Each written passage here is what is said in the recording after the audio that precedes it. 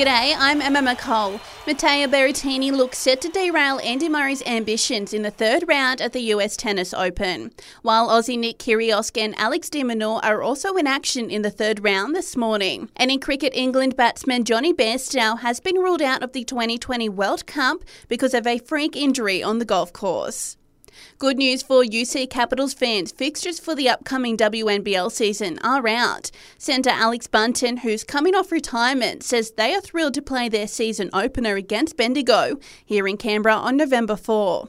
Coming back off the finish that we had last season, it's really nice that we have our first game at home and we can show people that we're back and we're bigger and better and we're excited. In the women's AFL, GWS know they have to bring their A game against the Lions at Manuka Oval tomorrow. Head coach Cam Bernasconi says he's excited to coach where he grew up. I'm really looking forward to personally, but even the girls as well. We've got a number of girls that have come from Canberra and, played a lot of footy in Canberra. So, we have that personal interest. They've got an open training session at Manuka Oval from 4:30 this Arvo.